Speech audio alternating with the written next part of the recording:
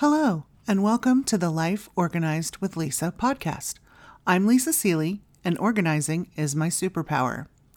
I'm a busy mom who has figured out how to do all the things and keep important things from falling through the cracks. I'm here to give you tips, tricks, and practical advice about how to organize your entire life. I also talk about productivity, time management, and planning because these are all related to organization. You can find my website at lisaseeley.com. That's lisasealey.com. I'm glad you're here. Today, I want to talk about a productivity strategy called short burst productivity. Sometimes our work tasks are really long and arduous. This can make it difficult to stay productive. This strategy might help you out. Short burst productivity requires you to remain hyper-focused for a specified short period of time. During this time, you cannot acknowledge any distractions. Here's how. Make a list of everything you need to do, then set a timer for 25 minutes to start. Begin with the first item on your list. Use a physical timer, such as a kitchen timer. Having something counting down that you can see is part of what keeps you focused and on task because it creates a sense of urgency, even if what you're doing isn't urgent. It also allows you to feel accomplished when it goes off.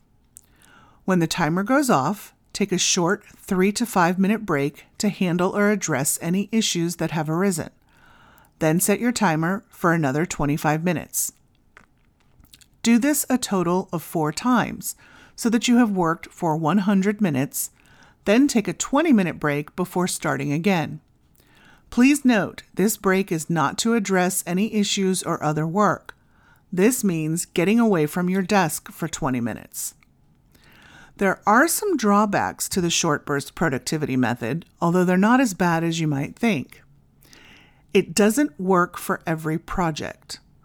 Sometimes you will have an assignment or project that cannot be broken down into smaller parts, such as transcribing a live lecture. In that case, taking a 3 to 5 minute break wouldn't work because your work would be incomplete.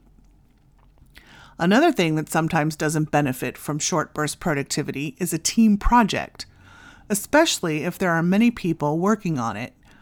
It can take 25 minutes for everyone to get settled and ready to work, and having a timer interrupt just as everyone began to work would slow everything down. It doesn't work for everyone. Having a timer count down as they work makes some people edgy and anxious. This usually results in their work quality being subpar. Also, experience anxiety when working is not pleasant. If you're one of those people, this method is not for you, although you could still work for short periods and take breaks without using the timer. Sometimes you work too fast.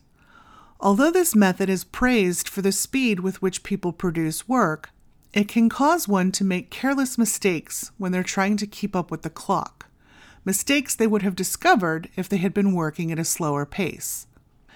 Even if mistakes are detrimental to your work, it is possible to still use the short burst method, as long as you make the time to go back and check your work at a later time. Generally, the advantages of utilizing the short burst method outweigh the drawbacks. Give it a try and see if it helps. That's it for this week. Thanks for listening. Until next time.